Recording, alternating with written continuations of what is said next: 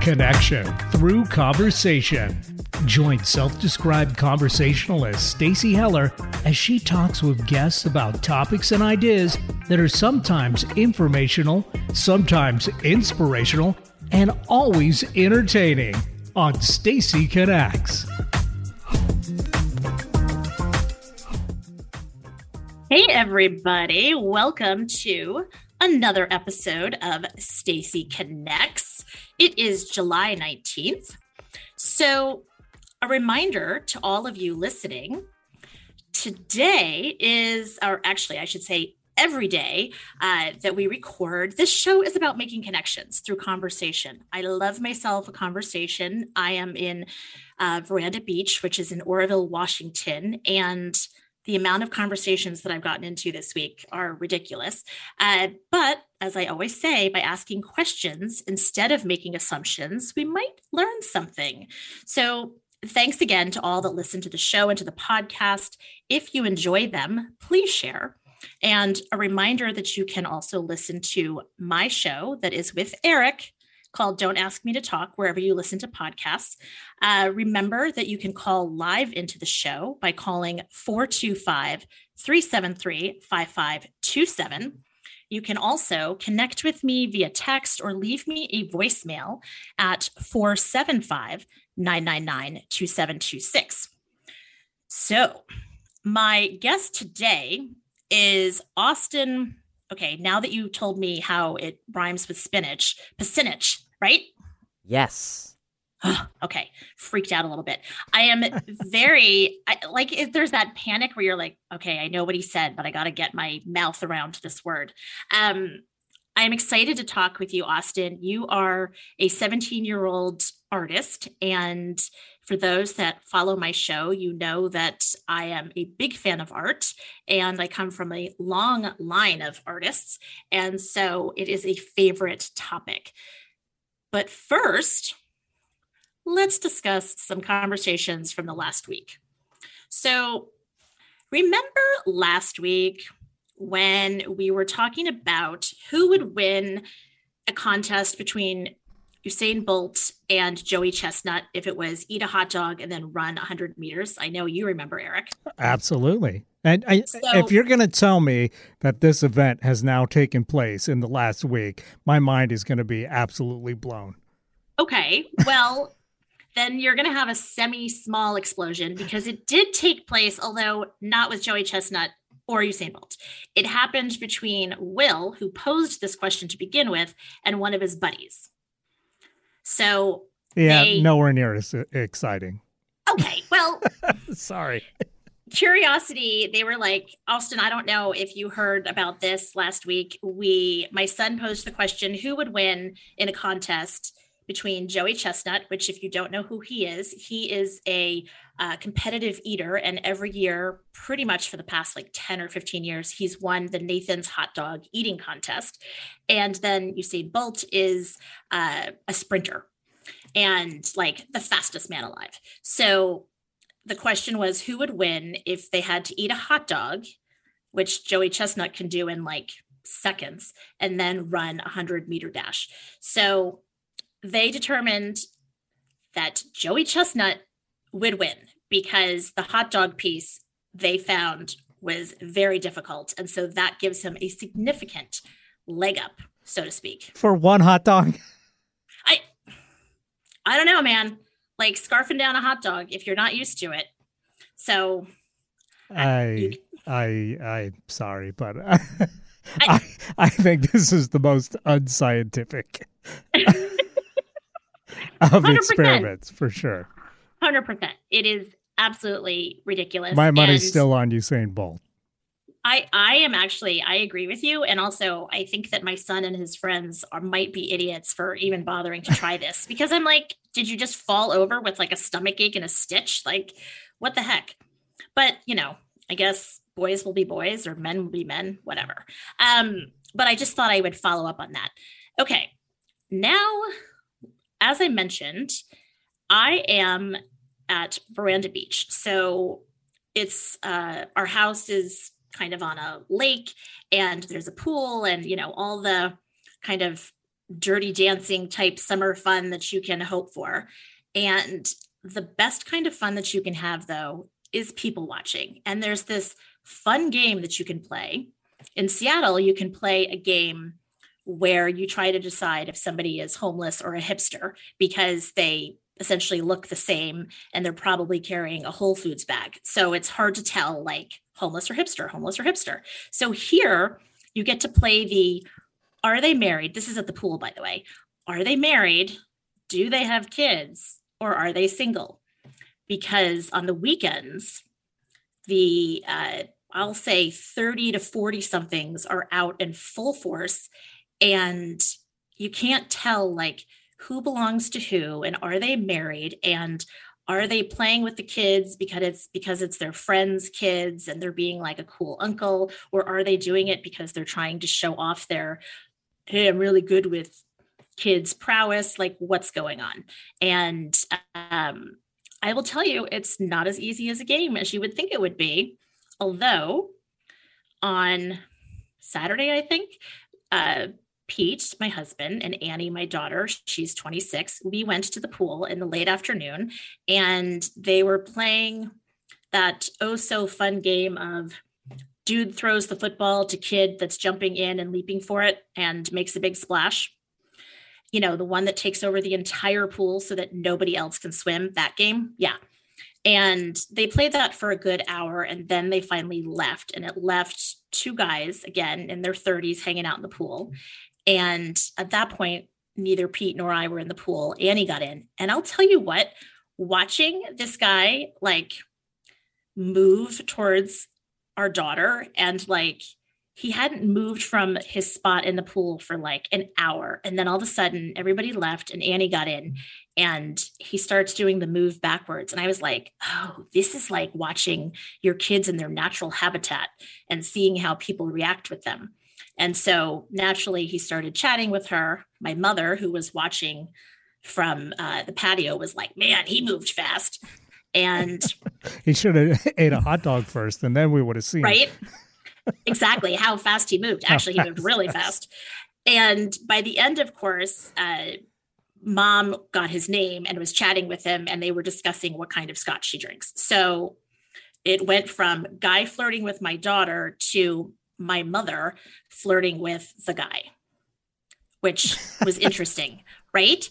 Which and is no shocker for anybody that's listened to this show. Right, 100%. And what's funny is that I swam over near him, and he was like, oh, hey, how you doing? Blah, blah, blah. And I had been talking to my mom, and he said, like, oh, is that her mom? Meaning my daughter's mom. And I was like, no, it's not her mom. It's her grandmother. And he was like, no way. She looks like she's in her 60s at most and whatever, which of course my mom then walked down to the side of the pool because she said, I need to see what you look like. So my mother is just awesome that way, which leads me to the last conversation that we had. So last week, my mom had not yet arrived. And so a couple days later, we were hanging out as a family, and we got into, of course, reminiscing, because I feel like that's what you do when you're 82. And I pulled out the one and only love letter that my dad wrote to my mom. And he was on a baseball trip, which he didn't play baseball, so I'm not sure what he was doing on this trip. But anyway, it made me laugh because my mother has this lovely, lovely love letter. And so I said, well, while he was away on this weekend trip, what did you do? And she said, oh, I probably went to a dance with another boy.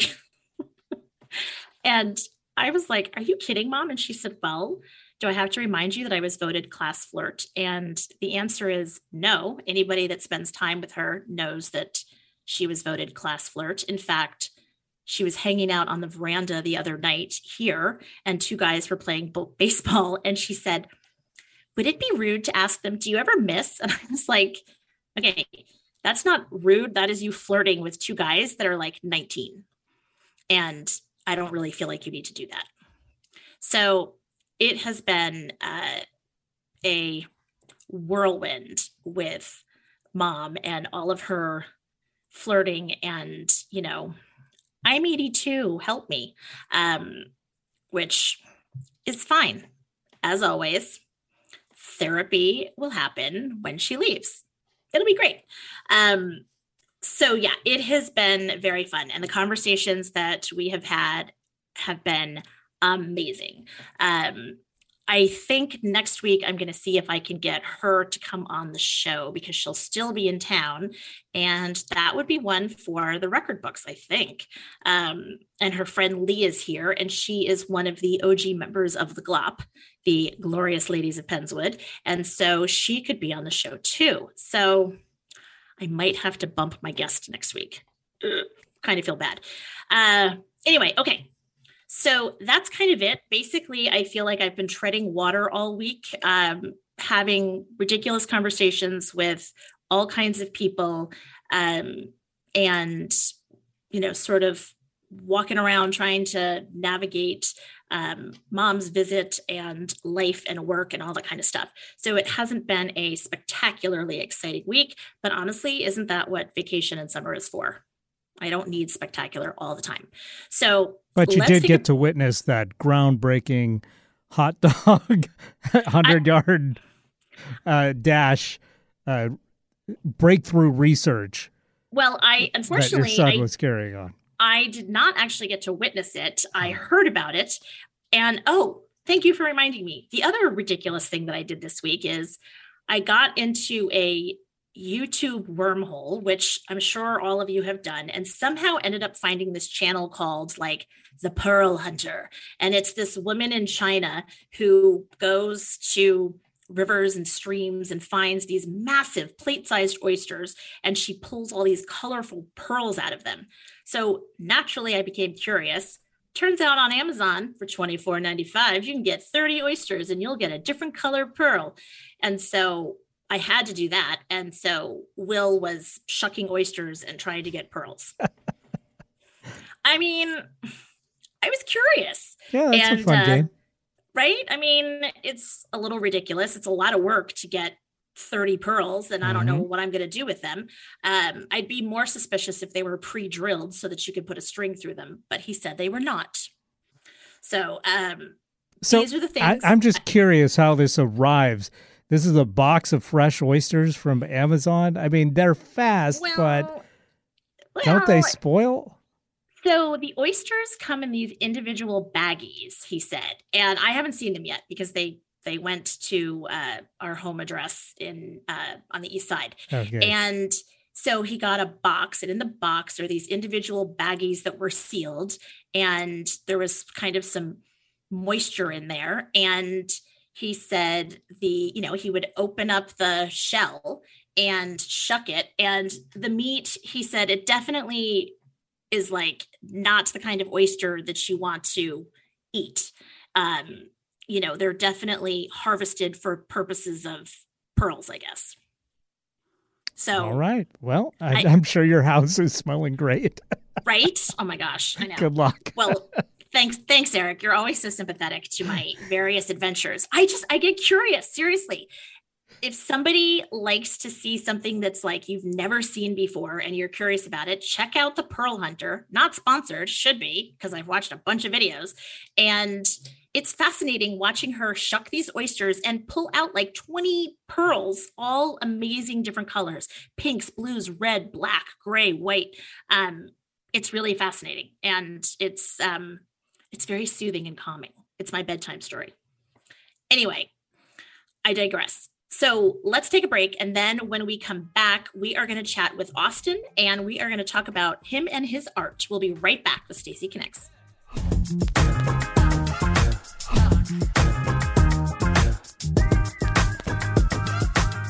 Looking to reconnect with your partner, spouse, kids, or self? When the disconnect seemingly has been there for a lifetime and is impacting your relationships, it's difficult to determine how and where to start.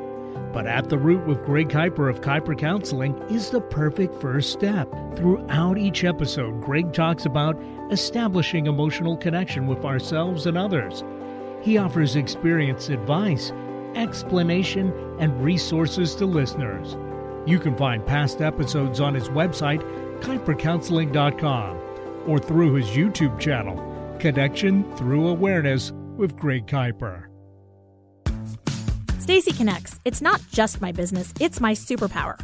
Whether you need the right tone and messaging for a new venture, or you've plateaued with your current one, I can help. I connect clients with themselves and their potential. Then, I identify unique solutions that translate your brand into messaging that connects your target audience with your business. Go to stacyconnects.com to connect with me and your messaging. Alternative Talk 1150, local talk for the body, mind, and soul. Hey, everybody. Welcome back to Stacy Connects. So during the break, Austin, you were telling me that you just got back from a canoe trip, you said? Yes, this is my 5th annual year going on a South Puget Sound canoe trip with a group of 20 people.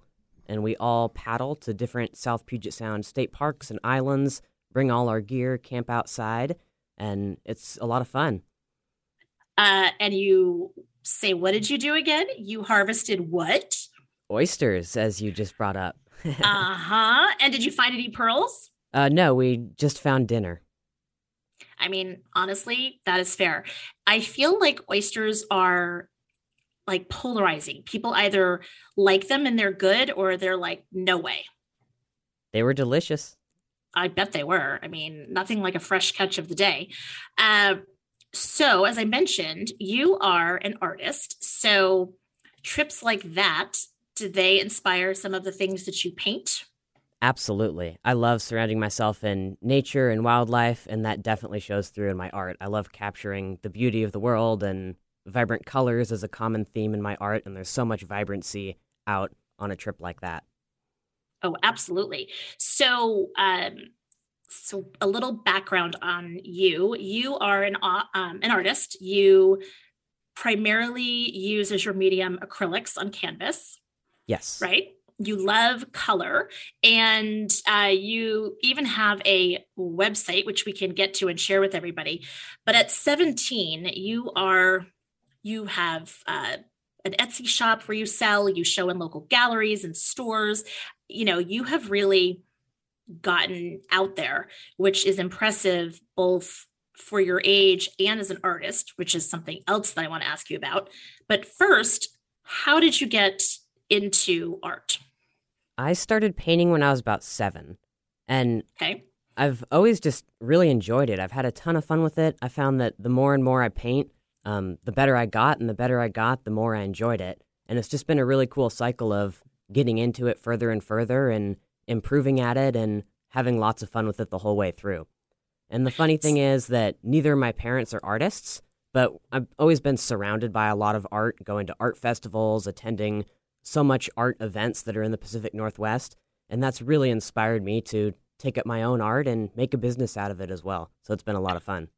That's amazing. Well, I know, as I mentioned, so my grandfather was a painter. He worked in oils. I think he very rarely worked in acrylics. He did a lot of watercolors. My uncle, he's more of an artisan. He does woodworking. My father was a photographer. My brother is a photographer. My sister-in-law is a painter. I mean, ridiculous amounts of artists. And I find that your ability does not always shine through in typical mediums. Like my mom is not a artist per se, but she can set a mean table, and you know how she decorates her home and everything. There's an artistic eye there, a talent. And so art can show itself in interesting ways.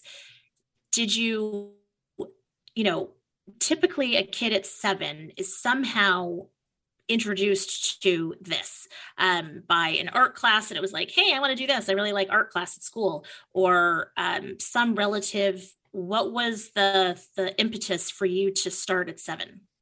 I think it's been attending local events and art festivals. As I mentioned, I have a lot of art in my house and around me, and although neither of my parents are artists, there's always been a huge inspiration because our whole family likes art.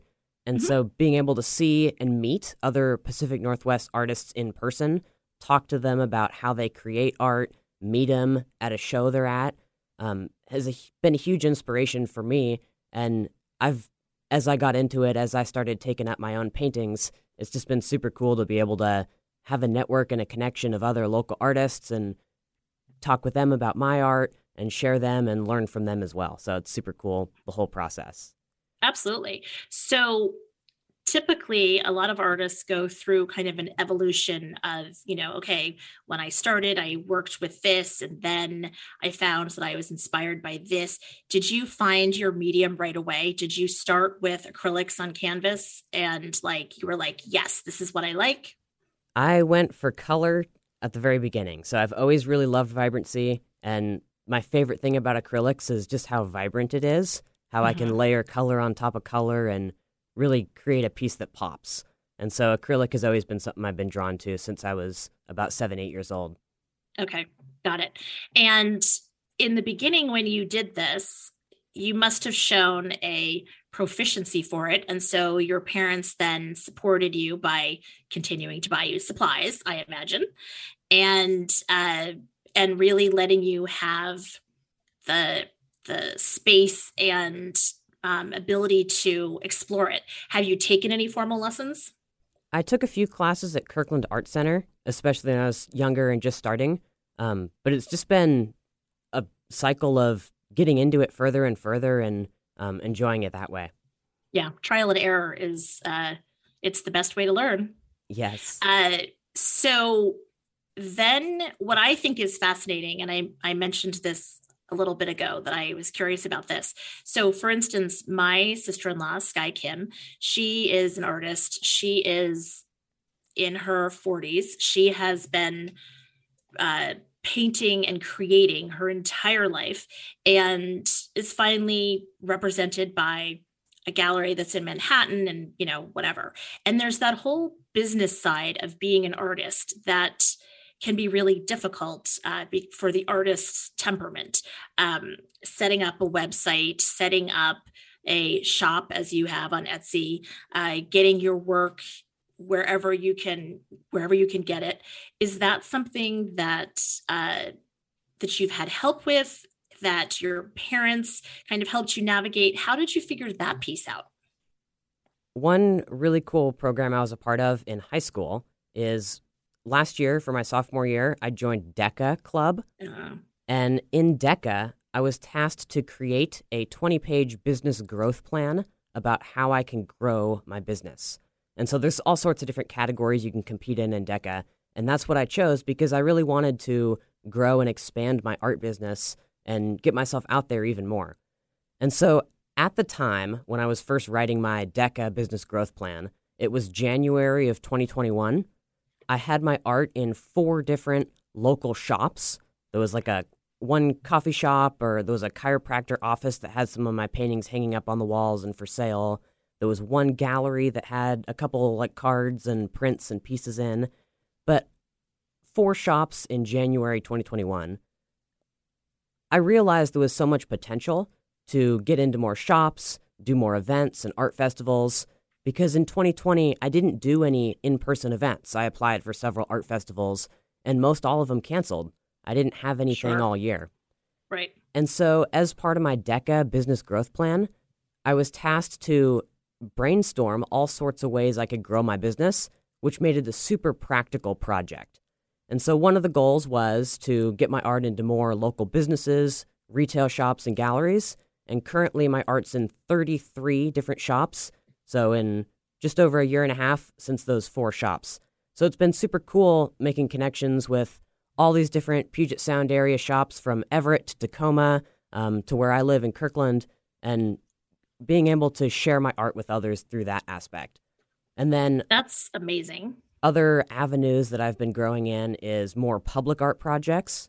In addition to doing paintings, I've done several murals, painting something on the side of a building as opposed to just on a canvas to sell. Mm-hmm. And so there's been all sorts of really cool ways that the DECA Club and DECA business growth plan I had to create really helped me improve, not just as an artist, but as a business owner and an entrepreneur.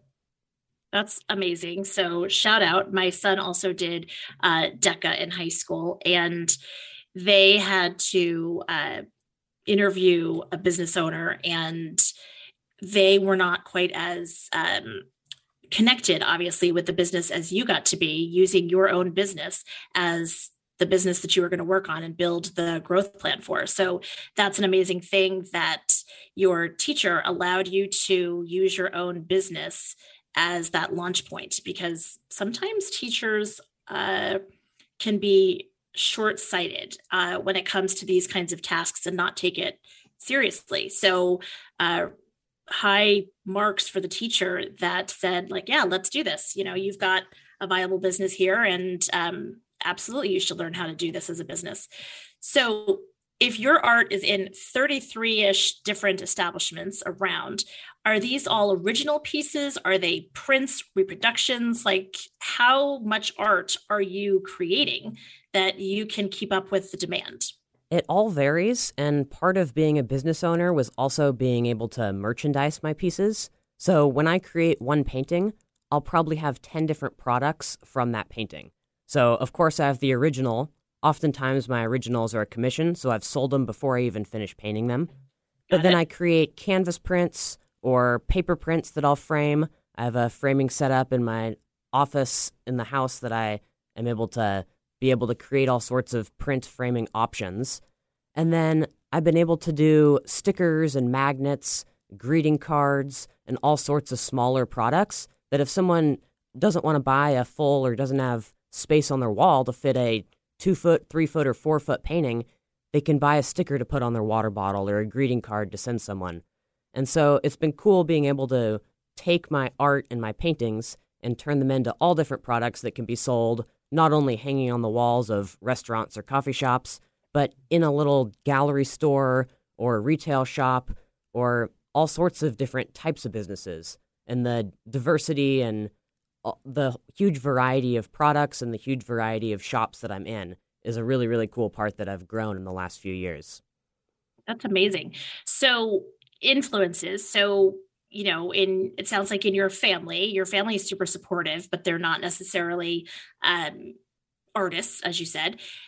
What influences, you mentioned that local artists and people that you meet are a huge source of inspiration and mentorship for you. Do you have any particular artists that you look to for inspiration or ideas? Yes, and that is the artists that I've gotten to meet in person. So doing art festivals, I've met tons and tons of artists. We know a glassblower super well that we have a couple pieces from, and we've talked to him about how he does all sorts of shows and applying for festivals, and glassblowing's totally different than painting, but there's so many aspects that overlap. And so there's been so many artists that I've met and also artists that I've seen around the city. So if I've gone to some of my favorite shops and businesses and I've seen other artists, and there's some also not only artists that are at shows, artists that are at shops I'm in, but I also really like murals and I love public art. And so I don't know if you know Ryan Henry Ward. He's a pretty prolific muralist in Seattle that's painted over 600 murals. Wow. There's another artist named Michael Bierauer. He's got a gallery in downtown Seattle. And both artists create a lot of public art. They have their art out there in the city, on walls, on murals, and they both use a lot of really, really vibrant colors. And so I love vibrancy, as you know, and I love artists that use vibrancy, whether that's glass blowing or on a mural or in products that are in shops. Sure. Tell me the names of the two artists again, because of course now I have to look them up. Ryan Henry Ward and Michael Bierauer. And they're both super awesome. I've met both of them in person, and they're both super, super huge inspirations and role models from the business side and the art side and everything in between. Sure. Now, there's a Banksy show that I think is coming to Seattle if it hasn't already arrived. Are you a fan of Banksy and the public art and street art that Banksy does? I know it's darker. It's not as vibrant as yours, and it's more, statement about things. But are you familiar and do you like his work? I love all public art because the more art we have up on walls and in our neighborhoods, then the more colorful and vibrant and the happier places our communities can be. And so I really like public art, and I like public art that tells a message or gets something across. And so one mural that I painted was to raise awareness for salmon sustainability. I painted a 112-foot mural across from Juanita Beach Park in Kirkland. And the thing I love about public art is you can use it as a platform to raise awareness for things that you're passionate about. And I know Banksy does that a lot with his art, and that's something that I'm trying to do is really turn a mural or a painting into a mural with a purpose, or a painting that tells someone something, or they drive by it every day on their daily commute, and it reinforces something or gets something across that art has the power to do. Absolutely. One of the things that I love doing, I'm from the East Coast originally, and, New York, obviously prolific graffiti and wall art and that kind of thing on the High Line. When you walk it, there is a ton of art that is there. And it's what's awesome is that the space is utilized to have that urban setting, and especially with the High Line, and then to have some nature and plants and everything, but then to have that sculpture or wall art or whatever. So what are your thoughts then on graffiti and when people tag buildings and that kind of thing? Do you have an opinion on that? I think art is a really, really cool way to build community. And I think the more people we can involve in the creation of art, the stronger our communities can be. So back to the mural I painted in Kirkland, we hosted a community paint day for the Save Our Salmon mural at Juanita Beach Park. And the goal was just to involve as many people from ages 4 to 74, young and old, experienced artists to people who may not have very much experience even holding a paintbrush. And so I believe there's so many people who maybe aren't into art right now or have been an artist their whole life that can all help make the community stronger. And the more people we can involve to help create public art and everything from murals to any sort of style of art around the city is a really, really good way to strengthen the city. Yeah, I have this thing. I have a friend who has a deli, Dingfelder's Delicatessen in Seattle, in Cap Hill.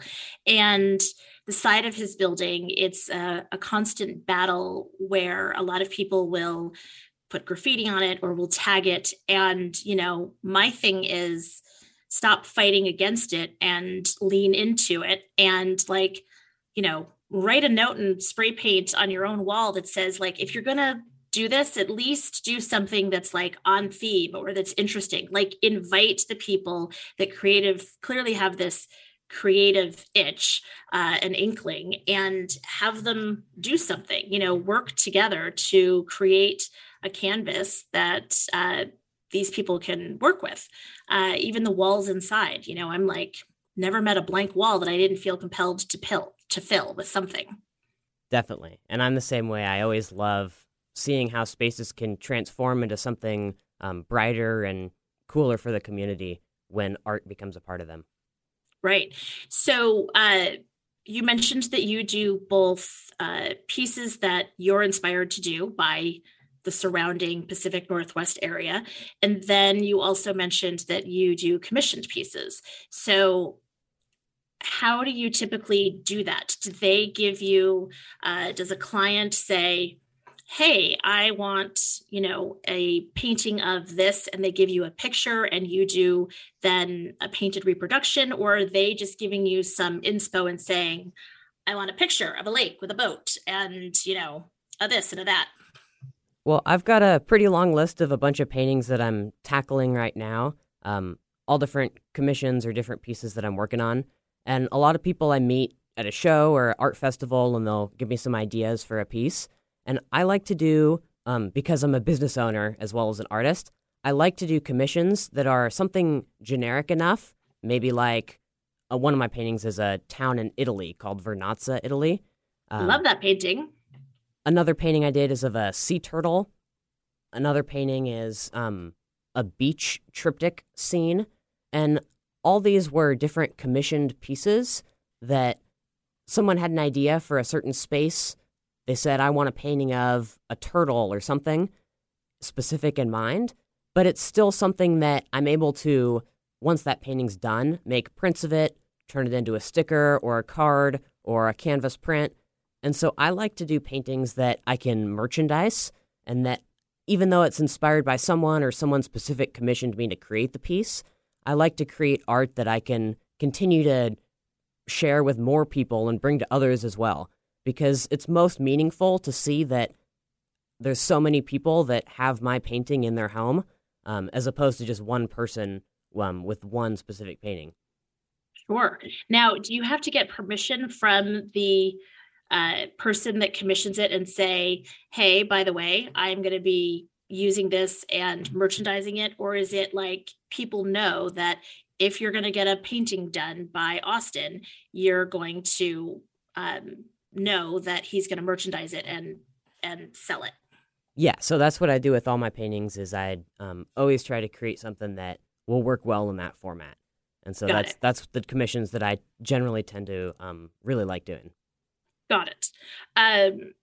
So I feel like, you're the guy that needs to go to like the Caribbean or to Cuba or, to these places that have all of these crazy colors and the buildings and that have a tropical vibe because of the colors that you gravitate to as an artist. Have you had an opportunity to travel places like that? I have been to the Dominican Republic on a school trip. It was called Spanish Service and Adventure in that order. So we immersed ourselves in Spanish language and culture. We met with a lot of the locals. We did service aspect as well. So really volunteering in the communities. We helped paint the sides of a school in Dominican Republic. And then adventure, of course, we had a ton of fun, tourists and all the amazing things you can only do in the Dominican Republic. And so there's so much color in places like that I really love being able to incorporate in my art as well. Yeah, absolutely. I mean, when I see the work that you do, especially the one of the Italian city and the Yellow House, they just remind me of, like Miami and Cuba and, the Caribbean and Bermuda and those places that those light colors are so vibrant. And, your work is suited for that. Okay, let's take a break here. And of course, I'm going to keep peppering you with questions because I'm fascinated. As I said, I love the fact that you are,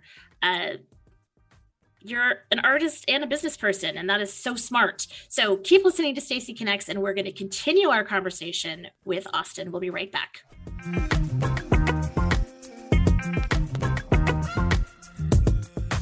Stacy Heller is many things, entertaining yet enlightening. She's a talk show host channeling her inner Fallon. Like Winston Wolfe, she's a fixer who gets things done with style. Practical, like Dr. Ruth. Stacy isn't afraid of the uncomfortable when searching for answers.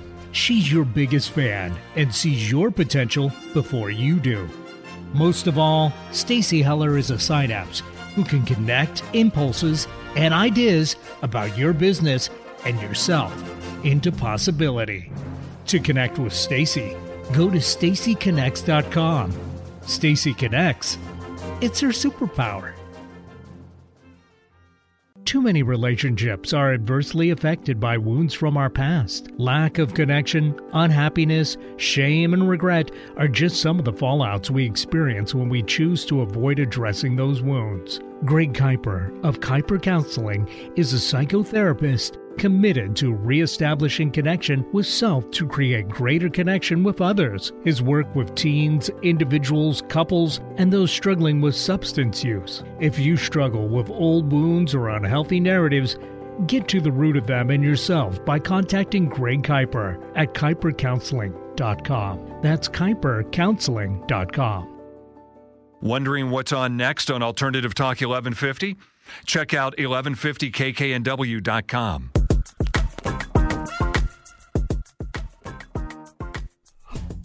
Welcome back to Stacy Connects. I am with Austin Pasinich. Wait, I messed it up. Pasinich? Pasinich. Oh my gosh. it's like It's a once tough you one. forget, it is a tough one. Which leads me to, by the way, I'm a big fan of your signature. Yes. So how did you come up with that as your signature? I've had the same signature since I was about 7 or 8 when I started painting, and it's just a really fun. I mean, I don't really want to write out my whole last name every time I sign a painting, so I don't sign each letter. I do the P, and then I do like the swirl for the H, and then I dot my 3 I's. So I just have 3 dots over the line. And so that's a pretty artsy, cool way. I don't know how I came up with it when I was 7 or 8, and it's just stuck with me my whole time as I've been signing paintings. And I think it's a really cool way to stylize and symbolize me as a artsy, kind of cool symbol and logo. Absolutely. It's brilliant. And I totally noticed it because I love those kinds of things. And it goes, it further proves my belief that the things that you are doing and that inspire you when you're 7 or 8, as we get older, you're not there yet, Austin. But like with me in my 50s, when I think about what I liked to do when I was 7 or 8, it was talk.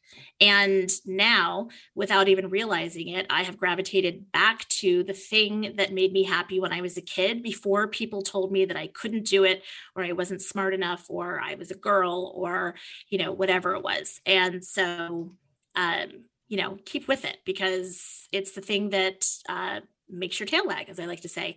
Now, I have another question for you. You are so talented as an artist and so savvy as a business person. Which do you enjoy more? That's a tough question. I guess the best way to answer is currently I'm doing Running Start program at Cascadia College, and my plan is I want to go into a marketing degree. And marketing is definitely more leaning towards the business side, but marketing is such a creative thing to do every day. And I love being able to market my art business, market events like a community paint day or a mural or a project I'm working on. And I love the creative side of marketing. So in a way, that's an art of its own. But that's what I'm looking forward to going into in the future, either with my own business or expanding that with a marketing degree. Yeah, no, it's brilliant. There used to be an ad agency in Seattle called Wexford School for Girls, which is a completely bizarre name for an ad agency, but that's what they called it because they thought Wexley School for Girls was kind of funny. And when you went by it in Seattle, people couldn't tell if it was a Chinese food restaurant because in the window there was like fake meats hanging and it looked like a booth. And then throughout the office, they had all of these different themes, like where they did the business stuff. They built it so that it looked like a bank with like tellers and that kind of thing.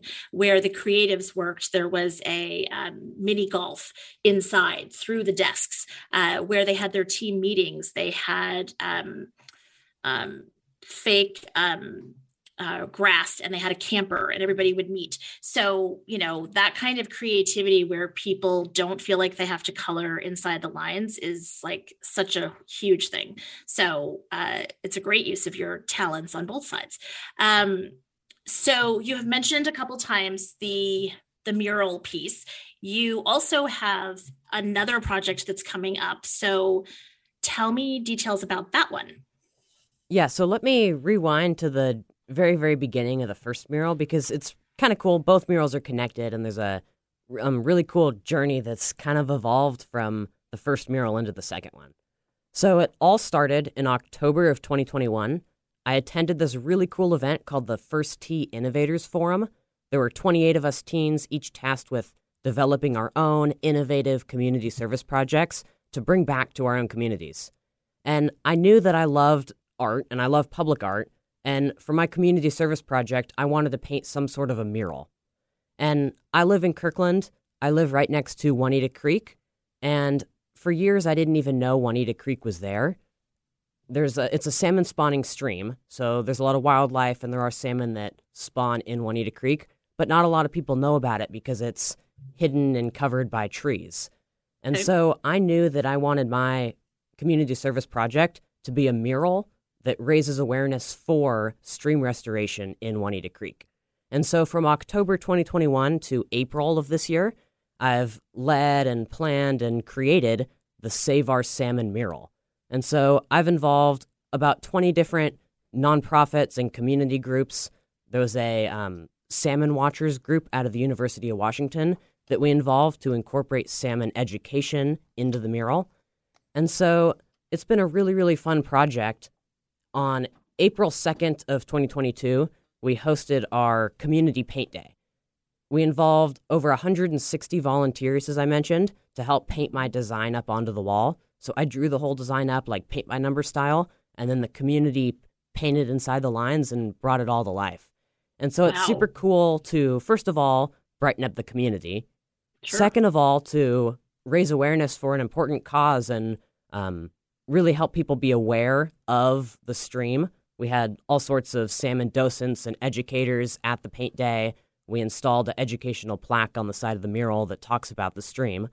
But then three, and maybe the coolest of all, is involving community in the creation of the public art. And the idea, the crazy vision that I had in October, being able to see it come to life and involve so many groups and so many people and have such a cool impact. And so that's amazing. I have visions of people, if you're in a wheelchair, you could still ride up. If you're, older and you can only paint for a little while, your design must have been simple enough that it's going to A, have a visual impact, and B, not too much detail for people that are all ages and abilities of painters. Yes, my goal was absolutely to design something that would be impactful and get the message across, but that would allow community volunteers with little or no experience in art to be able to help bring it to life and make it look amazing. And I did have to do some touch-up at the end and clean up the lines and lettering and details, but it's really cool seeing how it came to life in a day with all the volunteers. That's amazing. Okay, so that spawned, see what I did there? Something else. So then what happened? Yes, so I had so much fun leading the first Save Our Salmon mural. We decided to do more, and we've got a second Save Our Salmon mural location in the works for this summer. The first one was across from Juanita Beach Park in Kirkland. The second one is by Animal Acres Park in Lake Forest Park. And so it's along a different stream called McAleer Creek, which is also a salmon spawning stream that has kokanee salmon, Chinook, and several other types that use the stream to spawn. And it's over this road. It's by Brookside Boulevard and 178th, where the creek goes underneath the road. So there was actually a culvert restoration project done several years ago on 178th, where the city restored how the creek travels underneath the road.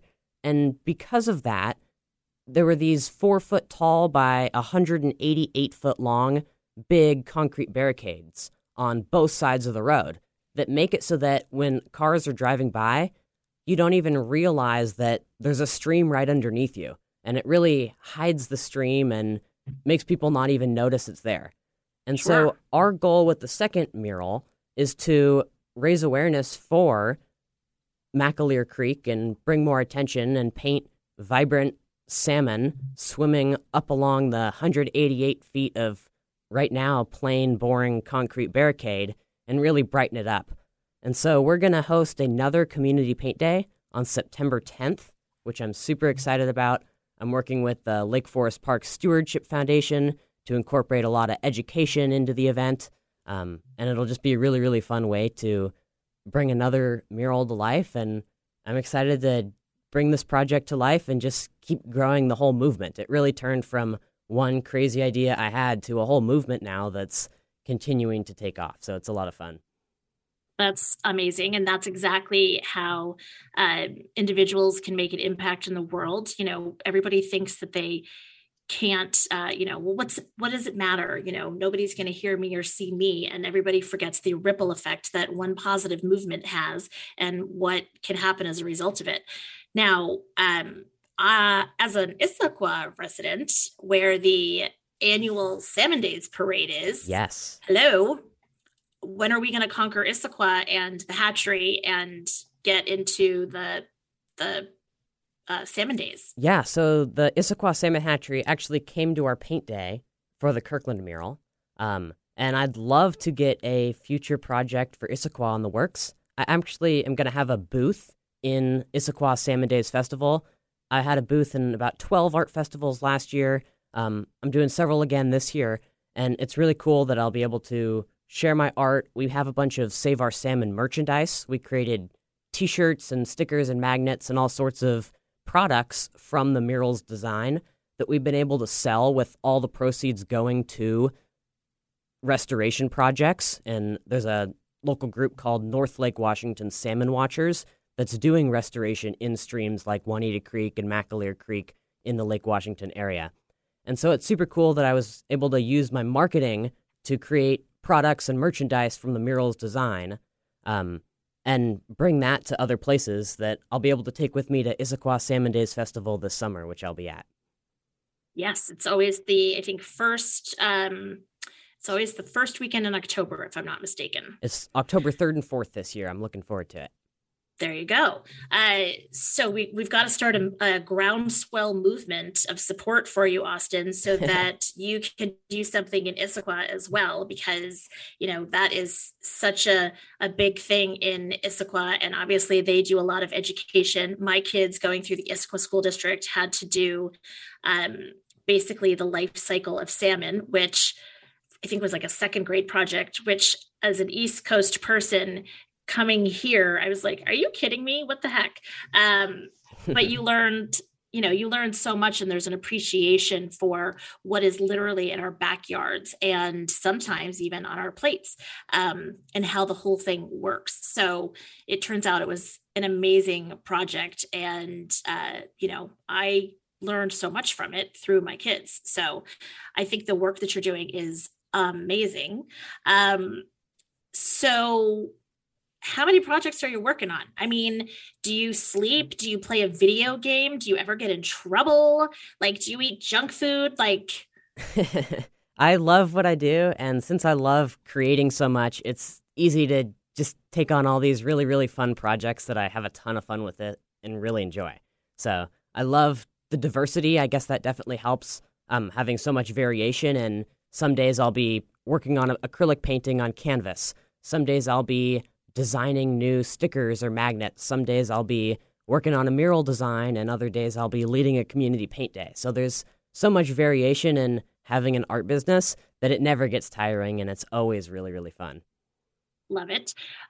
Now, inquiring minds want to know, is orange your signature color, much the same way that Tiger Woods used to wear red on the last day of any golf tournament he was in? I notice that you wear orange on your website today for the show, in the video that you have on your website. Coincidence or choice? Definitely something that I started doing by coincidence, and then it became my thing, that I'm the painter kid at art festivals that wears orange.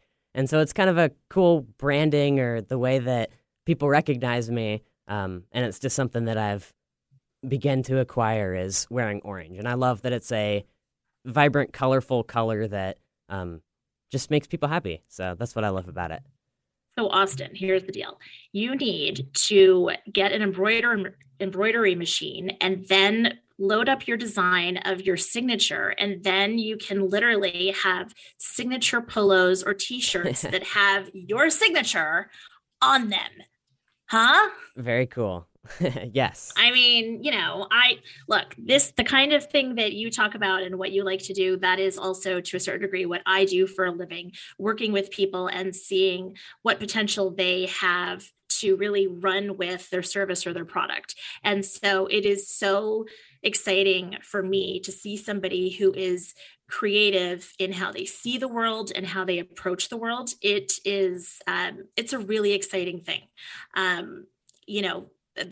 That's a life skill that so many people, no matter what their age is, don't have. And creative problem solving and positivity and putting good things out in the world, like, hello. I mean, you're like a poster child. but probably not because you're human too. So share your information so that if people want to check out your art, learn more about this second Community Paint Day in September, where can they find all this? Yes, so my website is austensart.net. I also have an Instagram at austins.awesome.art, and then a Facebook page and a YouTube channel. My YouTube channel has a lot of really cool time-lapse videos and process videos, interviews, and all different cool videos I've done. And those are both as Austin's Awesome Art. And for the Lake Forest Park mural that I'll be creating in September, you can go to austensart.net/salmon mural, or just go to my website, austensart.net. It'll be the first thing that pops up. And you can sign up as a volunteer to be a part of our paint day. You can donate to our GoFundMe. We're fundraising to help bring the mural to life for costs of supplies and mural making materials for that. Or you can just be involved and come to the event and be a part of it. And then my Etsy shop is also on my website where you can purchase my art, paintings, or merchandise as well. Amazing. Amazing. You're amazing. You're awesome, Austin. Thank you so much for being my guest. Thank you to Eric, and we'll see you next week, and maybe I'll have my mom on. We'll see. Stay connected, folks.